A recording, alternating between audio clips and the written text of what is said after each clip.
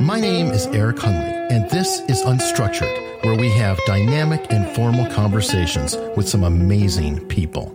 All right, today we are joined by an actual professional, and this should be an amusing episode because everybody knows I like to speculate.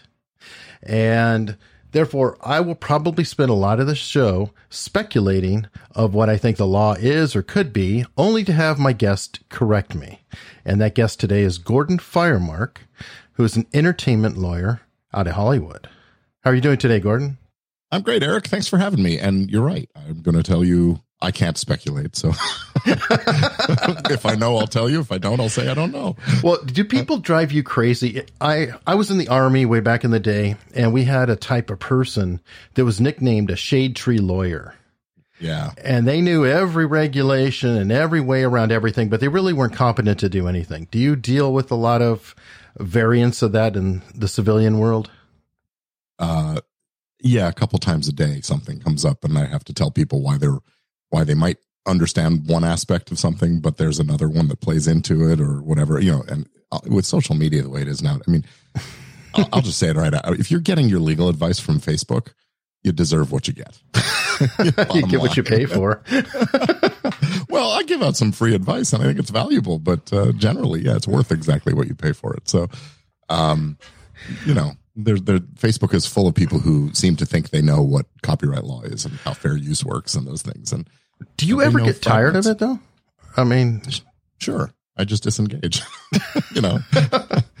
too tired for this. Not going to do it today. Okay. Well, I'm going to come out the gate with an odd question, and it involves the setup we're on right now. When you were on Fast Lane Podcast University, you talked about doing a double ender. Now, a lot of us podcasters will ask the other end, let's say it's a co-host or a guest, to double end. This is also done by NPR. They will send a technician out to a house who will hold a recorder in front of the guest, and then they will speak over the phone, but the people will be recorded locally. Mm-hmm. You had mentioned, though, if you were actually recording it on your computer, there may be a question of ownership. Did you actually own half of the interview? Yeah, I did say that. That's a function of the way copyright law works, and authorship is ownership. And so when we get into that, we have to examine, well, who is the author of the recording in question? And if I'm the person who owns the equipment and pushes the red button that starts the recording, then there's at least a strong argument that I'm the author, at least of that recording. So my side of the recording per se. And so that's where that discussion comes from.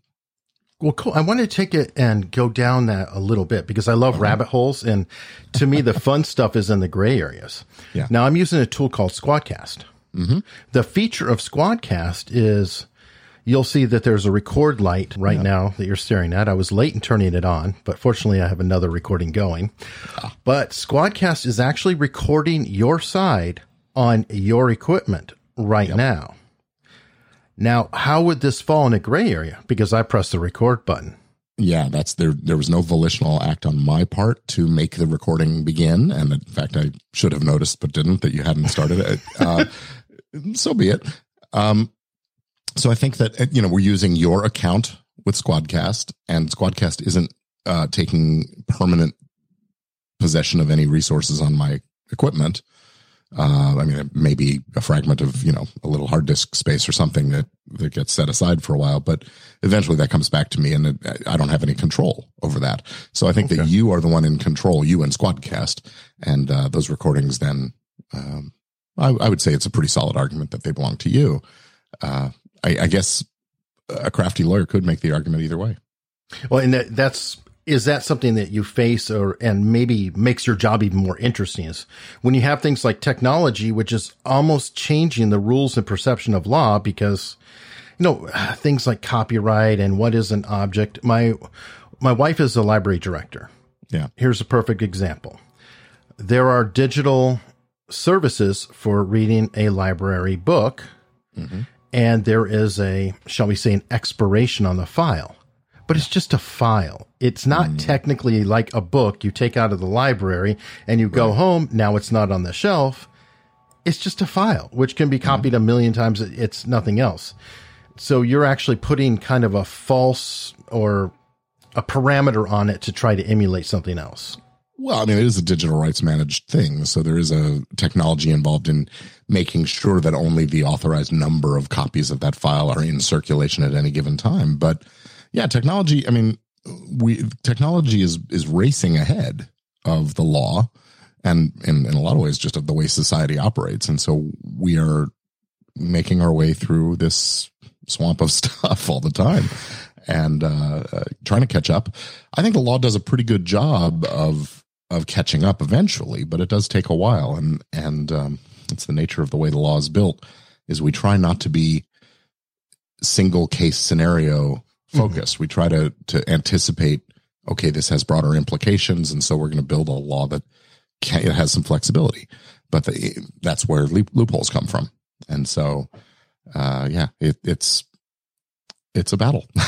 It's always a battle. What I always worry that when you write something to close a loophole, you wind up having unforeseen consequences all the time too.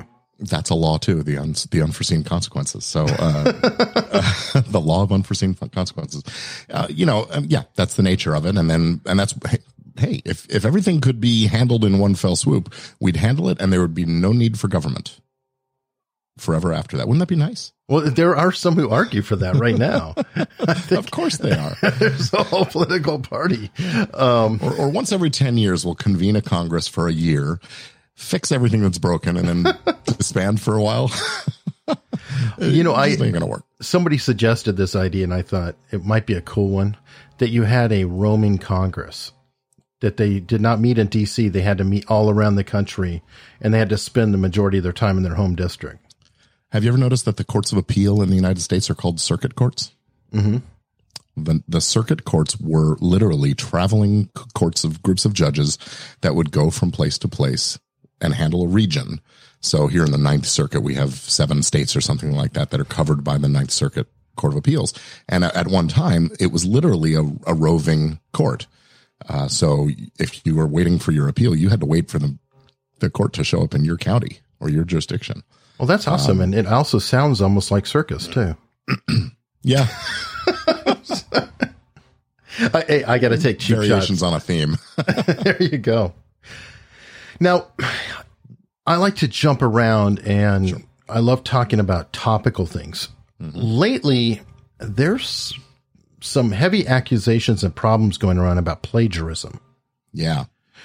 And specifically Crime Junkie, the podcast, not crediting work. Now, this is something I'd like to dig in with you on because I have an understanding, but I could be completely off. And from what my understanding is, I'm not going to say I can lift somebody's work, but I can quote somebody's work extremely heavily if I just state as reporter fill in the blank says in publication fill in the blank, blah, blah, blah, blah. But yes and no. Okay, good. That's So I want to make a distinction. There's a difference between plagiarism, which is sort of an academic, journalistic, moralistic kind of a determination, and copyright infringement, which is a legalistic one. Right. Copyright infringement, there's a specific test for whether or not a copyright's been infringed. Did the person or people have some access to the material, and is the new one substantially similar to the previous one? If so, that substantial similarity establishes copying. And if you copy without permission, then that's infringement. What happens in plagiarism, though, is that it may not be outright copying, but you get the inspiration, you use the original as the source material, but you put it into your own words. So it's no longer substantially similar in terms of the exact wording of the statement or something like that. And so plagiarism becomes an issue because it's intellectually dishonest, I guess, to say to hold something out as being your own original work, or I did the research, when in fact all you're doing is culling stuff from somebody else's work without giving it attribution. So attribution is really what plagiarism talks about. But when you get to the point, I mean, look, giving attribution isn't going to be enough if you then read the entire book. Right. If I say, well, John Steinbeck wrote Of Mice and Men, and here we go, and then you read the whole book, you're still infringing the copyright. Okay, that makes sense. So as long as you are shaping it or giving something to it, and that gets into, I guess, the fair use argument, which I know you love hearing. And I do want to pivot on that too. Yeah. If you are quoting John Steinbeck for a paragraph and then reflecting on that paragraph, and then another author and another one, and reflecting why the two concepts are related, now we're absolutely in fair use territory then, right? With attributions? I'm never going to say absolutely, but more probably. likely. Yeah, because again, with the attribution helps, although sometimes attribution can be a smoking gun. So we have to be careful about that, because if if you say, I got this from so-and-so, and so-and-so feels that you've taken more than is a fair use kind of an amount, or for an improper purpose or something, then now you've got the evidence that you knew what you were doing was wrong, or at least that you should have asked for permission. So that's the smoking gun argument. But generally, attribution is a good idea. And when you're, as you said, comparing and contrasting a number of different works that maybe have quotes that all relate to a same principle or theme or something like that, yeah, that's what fair use is about. We're having a scholarly or at least a highly intellectual conversation or discussion about something. It's transformed from just a passage from a piece of literature to the fodder for this intellectual discussion. And so that's where fair use comes into play, for sure. Okay, and would criticism be considered an original fair use case? As in, we'll just go right to music. Yeah. I want to cover a song, but it's on the purposes of the methodology of the song and how it is written, and pieces of it I am stating, I don't know, whatever chord structure is being used for this section and why they used it, or influence, or the history behind it, things like that. Would that lean into more of a fair use territory or infringement territory? Yeah. So one of the seminal fair use cases in recent history is a a music case involving Two Live Crew's adaptation or infringement, if you will, of Roy Orbison's Pretty Woman. And in it, they did a very the Orbison folks would call it crass or there was language and themes in it that were very different from what Roy Orbison intended. And the Supreme Court came out and said, yeah, this is a fair use. Okay. And, did it fall under parody or something? Well, sort of. This wasn't really a parody, but they were nevertheless commenting on the original by doing what they did with it. They said, okay, so here's this cute little song about this guy who's all caught up in this woman's look and walk and whatever. And here's our take on it. And so they were criticizing the vanillaness maybe of the Orbison version. It was innocent and they kind of, okay. Right. And so, yeah. So welcome to the 90s or 80s or whatever it was sort of their approach. And, it was a rap group that did it. And it was very different. The Orbison estate sued and lost ultimately at the Supreme Court.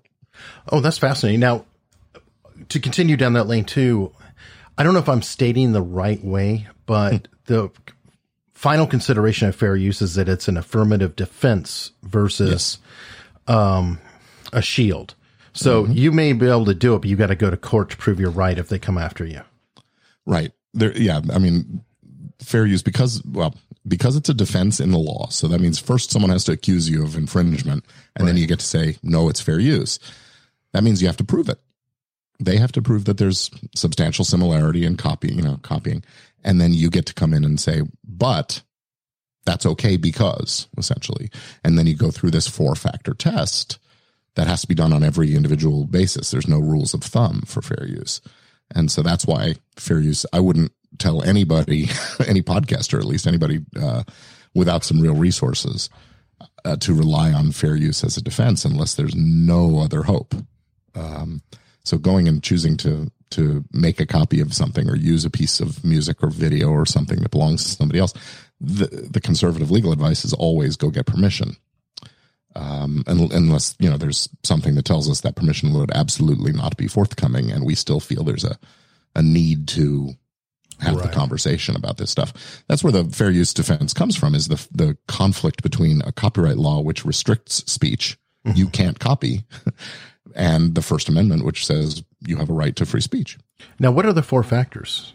So the 4 factors are the purpose and character of the alleged infringing use. So that's number one. That's where we get into whether it's cultural criticism or commentary or educational use or things like that, newsworthiness, that kind of stuff. The second factor is the amount and substantiality of the portion that's taken. So the more you take, the less likely it's going to be determined to be a fair use. Although it's possible that you could have a taking of the entire thing, like in the case of Pretty Woman, right? Or the Weird Al Yankovic parodies, right? The third factor is the nature of the original. And in that, we sort of are comparing it to what's the nature of the new one. Is there some kind of a transformation or significant difference? If they're both just a piece of music being sold commercially, then it might weigh against defining a fair use. And then the fourth one is the impact on the market for the original. And that's where people get into the argument. Well, I'm not making any money from it. Doesn't really matter whether you're making money. It's whether they're losing money. Which I actually can see, just because you don't make money on it. If you're giving something away free and it dilutes the market for what they're selling, you have in effect destroyed their property or have caused damage potentially. Yeah. If I go get a copy of the latest feature film that's coming out in the theaters and I project it up on the side of my barn every night and let people come and watch it for free. Great analogy. The people who would have paid for tickets didn't. There's an impact on the market. And speaking of lack of money, the fact that you represent podcasters, is that part of your pro bono work? Well, I wish I could say it wasn't. I can't see you. I'm sitting here talking to an entertainment lawyer in freaking LA area as if, you're going to make a lot off of podcasters. You know what?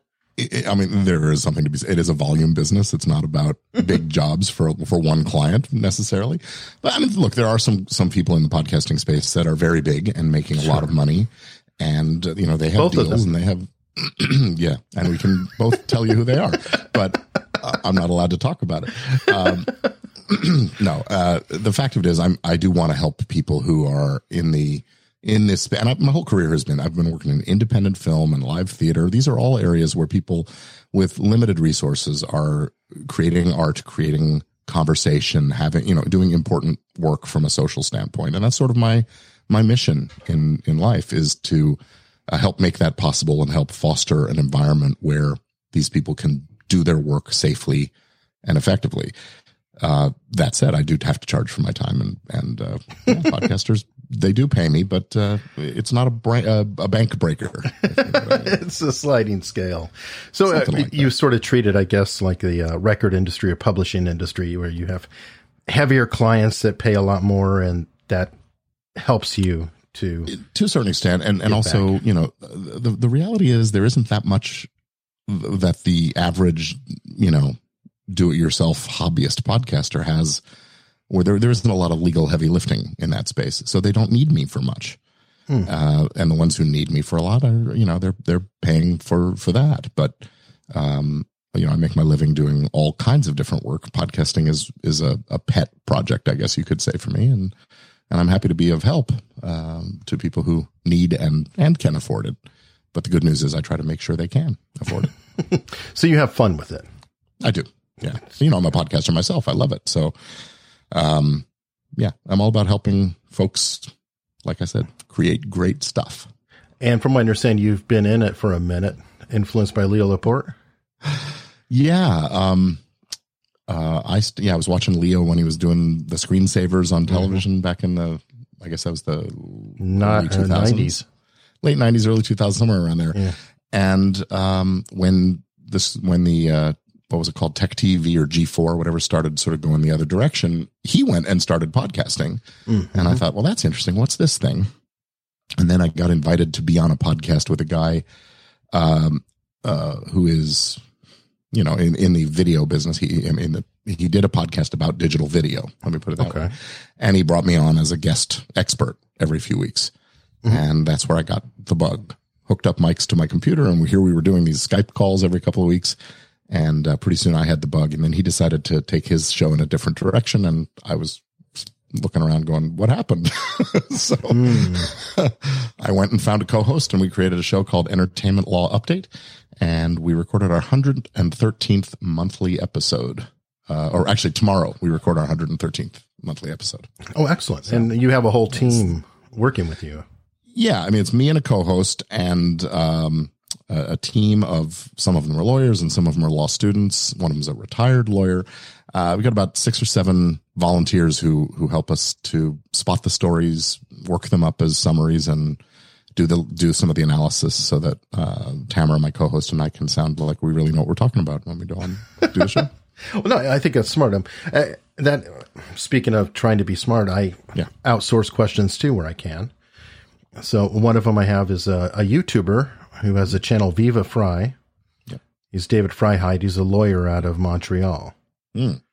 And he was curious if you knew about and had any opinions on the Katy Perry copyright decision. We covered the Katy Perry copyright decision on on episode 112 of our podcast. So about 3 weeks ago, we talked at some length about it. Both my co-hosts and I are of the opinion that this is not over. There will be appeals. There will be a lot of hand-wringing about it. I think it was a wrongly decided case. Can you give a brief synopsis of? Oh, no, I should have known you were going to ask.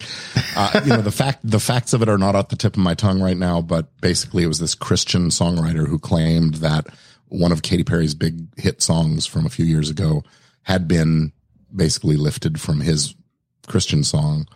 And it came down, remember I said there's that access and substantial similarity thing. And, in order to prove access, he asked the court to draw the inference that because Katy Perry had started out as a Christian performer, she must have heard the song. And her team must have heard the song. And I don't believe there was any true evidence presented that was actually the case. So it was an inference. And the similarities between the two songs was like a 4-note sequence, a rhythmic thing. And so, the jury was persuaded, I guess, that there was an infringement that went on, but there's some question in my mind and a lot of commentators' mind over whether, that's enough to be considered original work that can be infringed in the first place. That's interesting. That makes me think of another one that went the opposite way. Led Zeppelin and Spirit. Well, that's right. That's the backdrop against which this case is going forward. And that case is either on appeal or the appeal's just been, it's on appeal right now. We're expecting the ruling, the en banc ruling, which means the whole Ninth Circuit Court, all 13 judges, whatever it is, will be ruling on that very soon. And we'll see what happens there. I think it's going to go to a new trial over whether I'm confusing my timelines, but there's going to be a new trial over the question of infringement of the Led Zeppelin thing. And the Katy Perry thing will probably be appealed and have probably a new trial there as well. It strikes me that what was allegedly taken from the Christian singer's work into the Katy Perry piece is too little to really amount to an infringement. It's just one of the building blocks of music, essentially. So let's compare that to the Zeppelin and Spirit Taurus case. Okay. That one does seem to be tighter, just, from what I've read, in the sense that there's some very distinct similarities. Yeah. And they toured together. Yeah. When the access is not an issue, that, as far as I know, in that case. The similarities are there. But again, I think what was going on in that case was a question of whether or not the things that were similar are sort of fundamental building blocks as well. And that was part of what went on in the Marvin Gaye Blurred Lines case against Robin Thicke also, which most music lawyer commentators feel was a wrongly decided case as well, or at least a badly decided case. And so we're in a tough time in music copyright. Well, and Led Zeppelin has a pattern of behavior that may be coming into that. They knowingly lifted some blues songs. Yeah. And that's another thing. Had to pay. Yeah. Although that's another thing where a blues riff is the kind of thing that might very well be considered a building block. There is such a thing as a basic blues 12-bar chord, a 12-bar sequence, phrase. And so, they used the blues. Look, that's the nature of music. It's the nature of all art, really, is to build on what's gone before.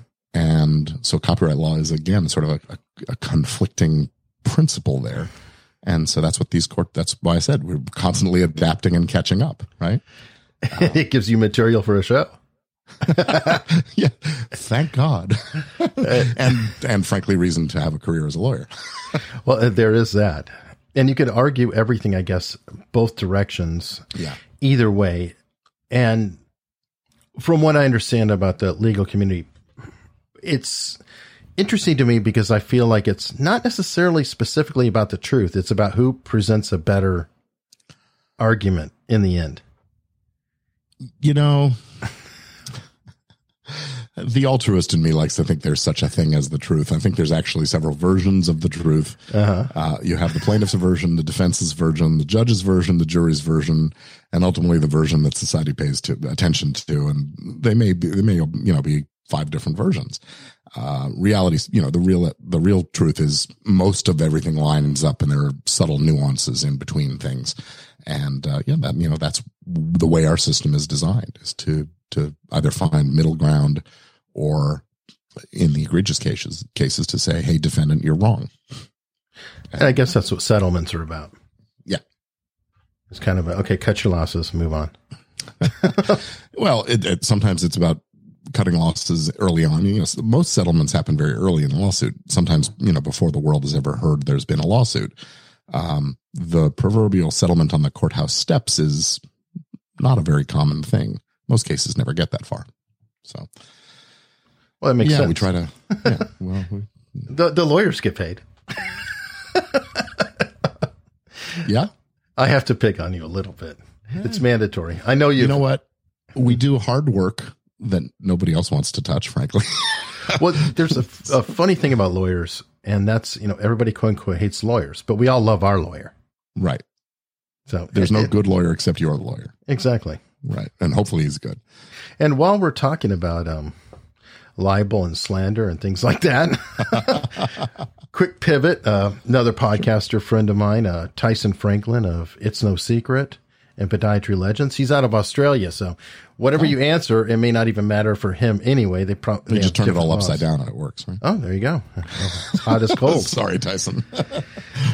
His very eloquent question was, if you bag someone on a podcast, can you get in trouble, or are you allowed to have an opinion?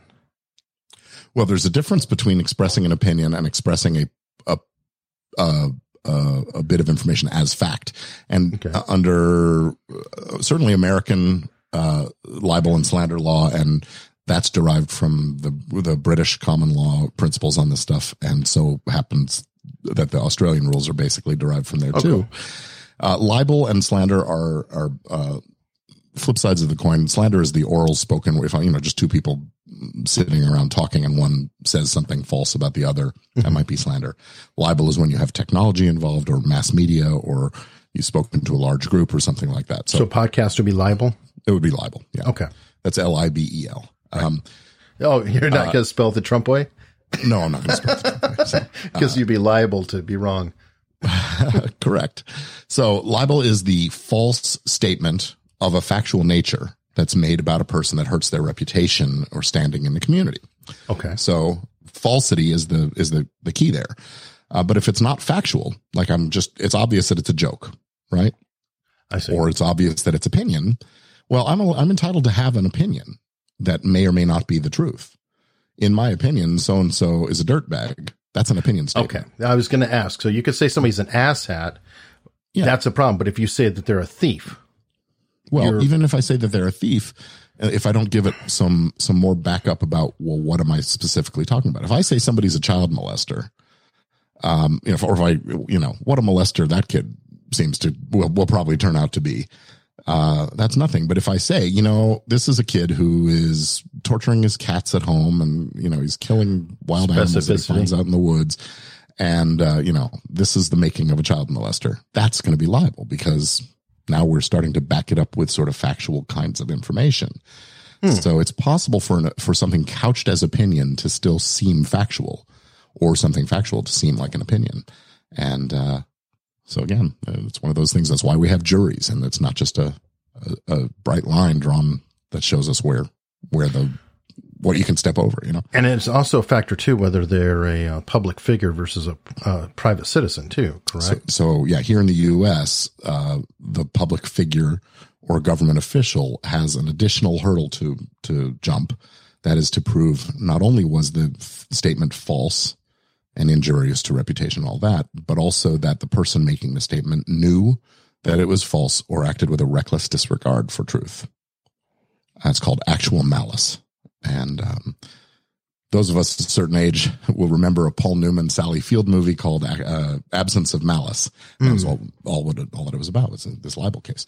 So, that malice standard means that if you're in the public eye, you got to have a thicker skin about these things. You have to stand up to a higher level of scrutiny and more people expressing opinion about you and those kinds of things. And frankly, that's what our current president seems to want to loosen up in the space of defamation law. Right. He's trying to make it more actionable, correct? Yeah. Because he's a public figure. He doesn't want to have to jump through that hoop. Well, not completely surprising. Right. But the funny thing is that he potentially could be prosecuted under his same situation. Well, right. Yeah, exactly. I mean, don't go painting a target on your back and then complaining that people are shooting at you. Exactly. Okay, so now to a couple more questions. One I know that you're pretty big on, and it's whether guests should sign an agreement or what you recommend for when they come on. Like, I sent you no agreement, so completely open. Right. So I'm going to say right now that you have my permission to use the material we record today in whatever manner you choose, as long as you do it, honorably, in any media forever and ever without having to pay me anything. Okay. So that's the kind of release language that we need. Now, I spoke it out, and I'm a lawyer who does this stuff, so I have a pretty good checklist of the issues in my head to express. Right. My concern is most podcast hosts aren't going to ask the question in such a way that the yes covers all the bases. Gotcha. So, there are 4 or 5 sort of components to what I just did in the release. That you have the permission to record me, that you have the permission to use it in any way, in any media, forever and ever, throughout the universe. Now, that's huge, and I wanted to ask that because I will be writing a book. Yeah. And it would be very handy if I had transcripts of the interviews, but now I'm jumping from the recorded session, which we had essentially a verbal agreement or whatever to do, to now being printed word. Exactly. So that's one of the reasons why I feel that the every podcast guest should sign a release form that authorizes the host, the author of the recording, to use it in any medium. And that's where you could transcribe it and use it in a book or paint it on the wall of a building, whatever you wanted to do. That way you don't have that concern later on where some guest comes on and says, well, you didn't tell me you were going to make a book and sell it. I want a piece of the money. Or better yet, I want to enjoin you from selling your book. So would you recommend, we'll just use my case there, specifically that I send out a release and say, I will be working on the book and I would like to have your permission to use this? I think in your scenario, since you haven't already gotten the releases, I rarely suggest go back and get releases from people until and unless you're sort of into the new medium. Mm-hmm. So rather than going and asking all of your guests, hey, can I use this stuff? You might go ahead and write the book and then send them the relevant passage and say, I'm putting together a book. This is from our interview. Here's what you said. Do you mind that I include it in my book? And then get them to say yes to that. Okay. And that way you're only asking the ones you actually use and, that kind of thing. So it's a more economical approach. Okay. After the fact, but easier to ask forgiveness and permission. Well, yeah, sort of. Yeah. Well, send them a book too. Oh, and I'd love to send you a copy of the book too, please. Yeah. I mean, that's sort of the gracious thing to do, isn't it? So, I mean, best case scenario, you get something in writing up front. It doesn't have to be a printed piece of paper with blue wet ink on it, but I love that approach because it imparts a certain seriousness to the transaction. Mm-hmm. But you could use one of those digital signature systems, or you could use a web form where they check a box and type their name or something saying, I understand. And I have a release that I recommend everybody use, and you can get it for free if you go to podcastrelease.com and give me your email address and I'll send you the form.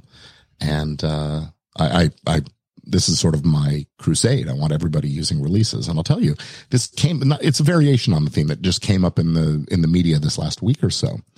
And one of the concerns is that somebody who you had on your show 6 months, a year, 3 years, 5 years ago comes out of the woodwork and says, you know what, I need you to take down that episode that I was on back in, 2019, 2014 or whatever.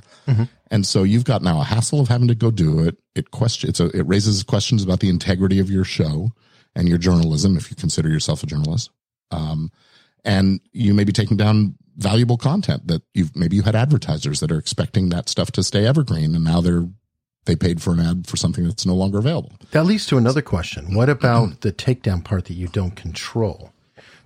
And I'm throwing this out there because, for example, iHeartRadio will copy your file. So if you agree with them to publish it or whatever, they actually make a copy of it. So you don't really have control over their catalog. Yeah. Now in iTunes or whatever, you delete it from your host, boom, it'll start propagating out.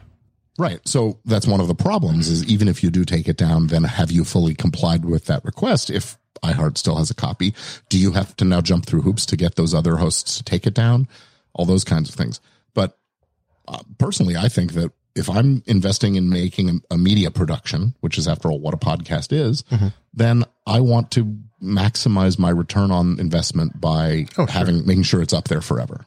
And frankly, I think that there's a journalistic integrity. We talked about plagiarism earlier. Journalistic integrity is an important thing.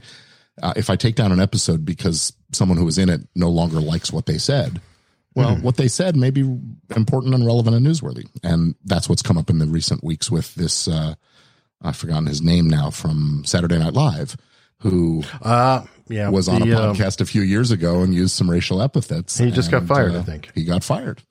Now, I don't know that he and his team ever went and asked the podcasters to take that episode down, but it's possible they could have. Right. And could they now be saying to him, to the podcaster, hey, I got fired and it's your fault because your podcast episode was still up even after I asked you to take it down. That's interesting. Now, so if they had a release and said, no, you said we could do it. You stand by what so as a lawyer though, what do you recommend to the 99.999% of us who don't have a release on the older episodes? My personal impulse would be just to take it down and maybe leave a 30-second episode saying, I took this down. The guest didn't want it up anymore. Sorry. Yeah. I mean, I think that's the path of least resistance from a cost, dollars and cents perspective. Although I think it raises questions about, call it journalistic integrity, if you want, not to cast aspersions on your integrity for taking a pragmatic approach like that. But if I'm doing journalism, if I feel that what I got from that interview is important for people to hear and I take it down, then am I not saying that really none of what I do is that important? I believe in the, hills to die on. Of course. And so that's right. And that's a decision that every podcaster needs to make for him or herself. Which ones are the hills to die on? So I see where you're coming from. Now, if it was an important social message or something that was of journalistic significance. Yeah. So let me give you an example. This is one of the early cases that I became aware of and I worked on. Podcaster had a show around parenting and child rearing, mostly about infancy and raising babies. And she had a host, she had a guest on her show early in the life of the podcast, who was a lactation expert, all about breastfeeding and the importance of the nurturing relationship with mom and baby having that direct contact. And she was very anti formula. Okay. And made that very clear in her presentation. Well, a couple of years go by, and this one was on 2 episodes of the show. A couple of years go by, and the hosts, call it the editorial slant of the show, had shifted a bit into a more balanced approach and wanted to present the other side. Right. And in fact, took a sponsor that was in the baby formula business, among other things. Gotcha. And this guest came and said, you will take those episodes down immediately. You will have no reference to me whatsoever on your website at all. This host was trained as a journalist and came to me and we talked it over. And she says, look, I'm going to ask her to issue a statement to replace the site, to replace those episodes, to explain why these episodes on lactation are no longer available. Right. And the guest refused and said, if you don't take it down immediately, I'm going to sue you. And then did. Filed a lawsuit against the client for, I think it was in the millions of dollars. Mm-hmm. And, this is not a person who's able to pay for that kind of a defense or those kinds of judgments. And so ultimately ended up settling the case with this guest, paid out some money, and ended up taking the episodes down and put up her own statement of why the episodes were gone. I was curious. Could you put the takedown notice up? I just say, but it's like that would almost be my response. Would be, this episode is gone because I am responding to, and then read the takedown notice. We got this letter. Well, so what was going on with this particular guest was saying, you don't even have the right to use my name anymore, which is kind of weird. Well, but this woman said she wanted nothing to show. If you Google search her name and the word formula, it should not show up on the same page together ever. That kind of thing. That's passion. So, yeah. Well, and more power to her, but had she signed a release, this host would never have had the problem, would have been able to keep it up and just say, nope, not going to take it down. Sorry. Right. It would have been her discretion. Now, if someone you like comes to you and says, yeah, I know I signed a release and I know we have this arrangement, but this is hurting me and here's why, you can still choose to take it down. Right. A good example but of that. But you want that choice to be yours, not the guest's. Right. I know somebody who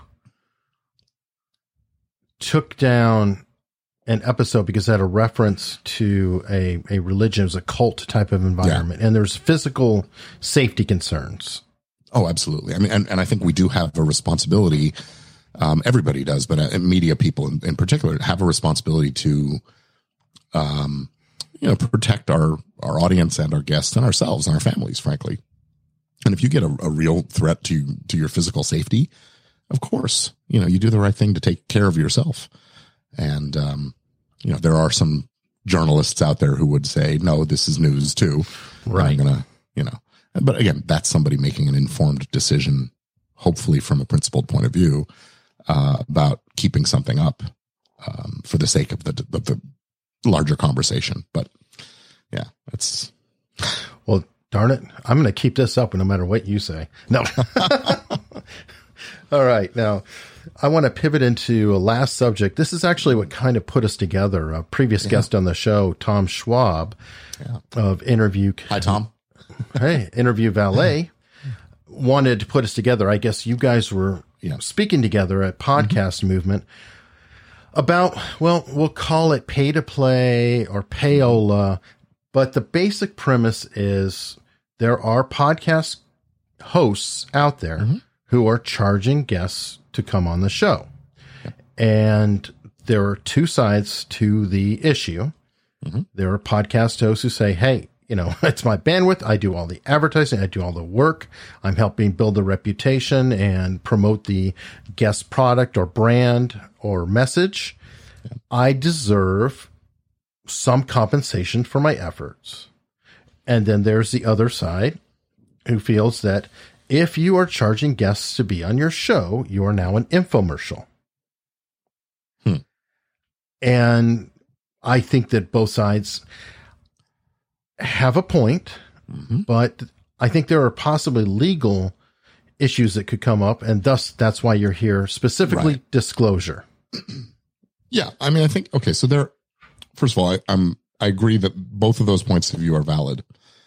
If I have built a platform and you have asked me, hey, I'd like to use your platform to promote my stuff, then I think it is reasonable for me to say, okay, great, pay for some access to the platform. And the flip side is the other, some people are building their platform by relying on their guests to attract an audience. Sure. So it goes both ways. There are rules here in the US that say that if you are compensated for something that you say in your show, that you are supposed to make a disclosure telling your audience so that there's transparency. You hear it all the time. Today's show is brought to you by Audible. We're recommending this book, and if you download it and get your free trial with Audible, we will get a little affiliate payment. And it won't cost you anything more, but it'll be a great way to say thank you to us for the show. So please use our link. That is the kind of disclosure that gets made when you have an affiliate relationship. Well, Right. if somebody has paid you to come on your show, I think it's the same. And I'm not aware of any cases where the government has come in and said, you have to do this. But I think that the law says that you have to, and the government just hasn't bothered to address it with anybody. I think most of the time it's usually pretty obvious. But if a book author comes on my show and we talk about the book and I'm saying, oh, it's such a great book, tell me why you did this, and we spend an hour talking about your book, and I don't tell my audience, by the way, Eric paid me for the opportunity to come on the show today. Right. Then I'm lying to my audience, essentially. I mean, it's a lie of omission, but that audience has a right to know before they go out and buy the book that this hour of content that they just heard was funded by the person who's trying to sell me a book. Right? I totally agree. So that's where the disclosure comes in. And look, you can finesse it, and the disclosures can be done in a clever way or whatever, as long as it's clear and conspicuous. In this is the legal standard, a clear and conspicuous message indicating the source of the or the fact of the compensation. How about, I'm going to throw out there because I like gray areas, as I said earlier. What about, now I've seen this with Adam Carolla specifically, and I don't remember exactly which one it was. So I'm going to throw out a sponsor name, but it may not be that name. I have to preface this. Adam Carolla was once a client of mine, and I have to be very careful. So okay, fair enough. We'll talk about any podcaster, but I think what he did seems legitimate to me, but I can see where it might blur it a little. Where you have a sponsor who sponsors a show, and you're doing ad reads on their product, show after show after show after show, and then a vice president or a senior level person at the company comes on as a guest for a segment. Now, that's kind of blurring the line a little bit because you do have a relationship with them. Yeah. They, in essence, aren't directly paying you for their time, but they sort of are through the ads. Is that allowable, or is it just kind of one of those hard, muddy, things? You're right. It's a gray area. I think that if I was giving the advice to the podcast host in this scenario, I would probably say something that indicates that this person that you're now having as a guest is in fact the executive or an employee or the owner of the company that is the sponsor of your show. Okay. If you listen to the way the professional journalists do it, like NPR will sometimes be talking about a particular company. And then either before or after the discussion, they'll say, and in the interest of full disclosure, we should tell you that such and such pharmaceuticals is an underwriter for NPR.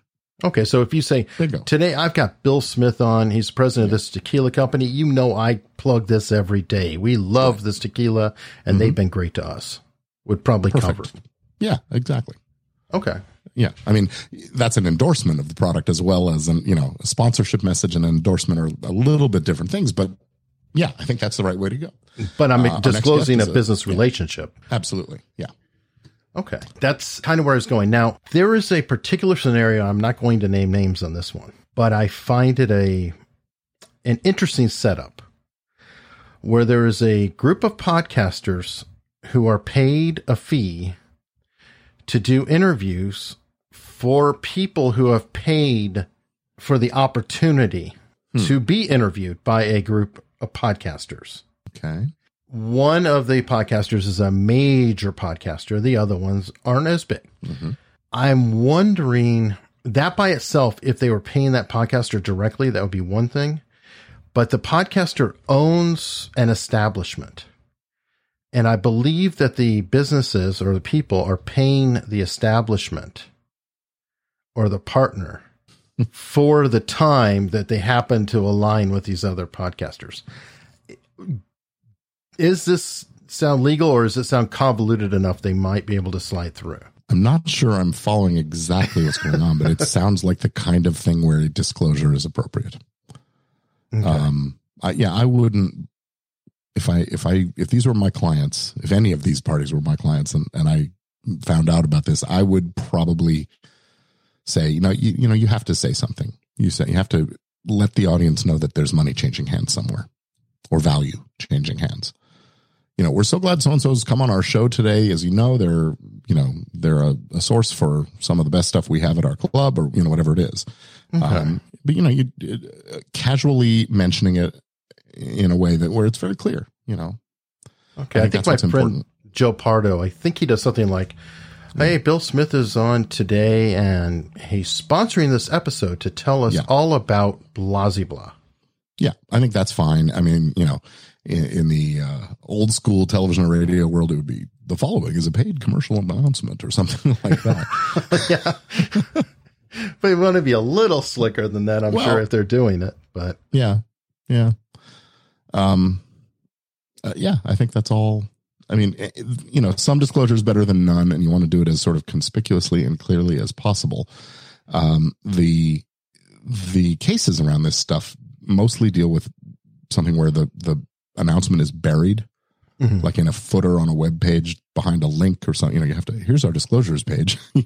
That doesn't fly with the government, the FTC, the Fair Trade Commission. I was wondering about that because I know of one major podcaster that I know that the guest understands that they will pay blah, blah, blah, but haven't heard the individual ever disclose it in the show. So I feel like FTC potentially can come down on some of this. Absolutely. And, where it comes up right now, where the FTC does come down on brands and media people, is where it's an endorsement for a particular product. Usually it's these like acai berry juice products, or, that have all these outrageous health claims and things like that. And, sponsored by, or, endorsed by so-and-so. And then that endorsement is bogus. That's one side of it.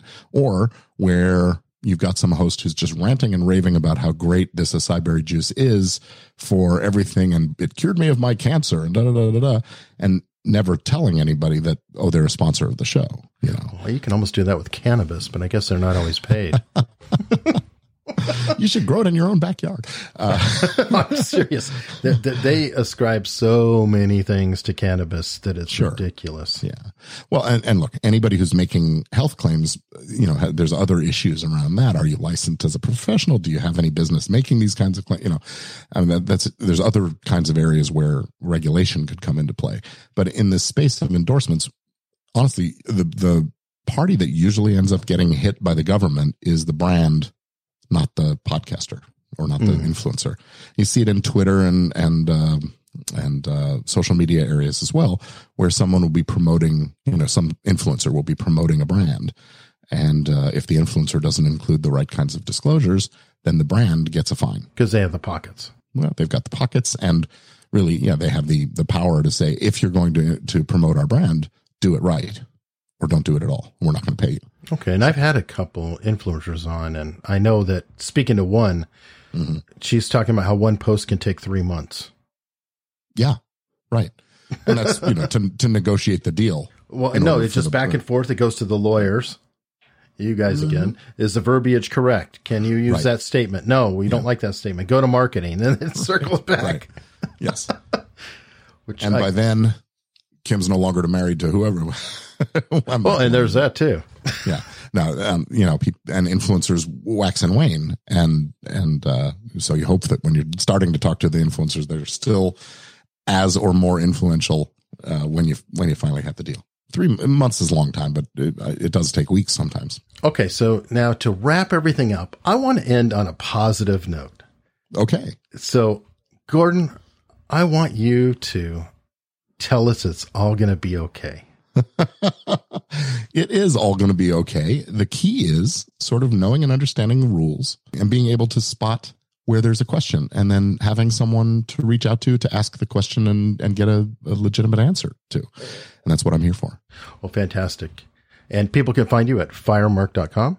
Firemark.com is the law practice. And I mentioned that podcast release form earlier. That's at podcastrelease.com. I also have an ebook called The Podcast Blog and New Media Producers Legal Survival Guide, podcastlawbook.com, if you want to get a copy of that. Do you have it in audio?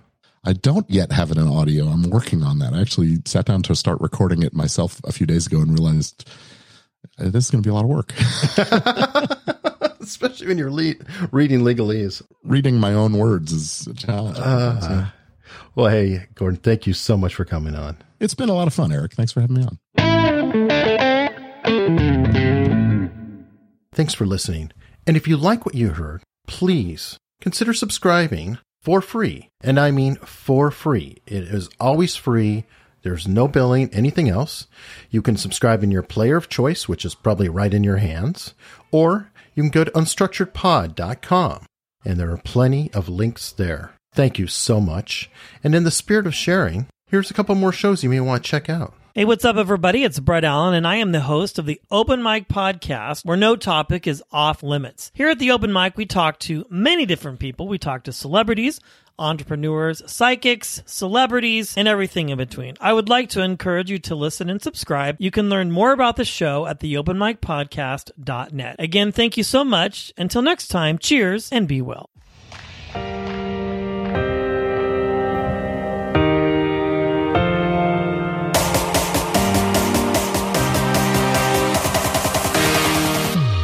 Welcome to Growth Mindset University.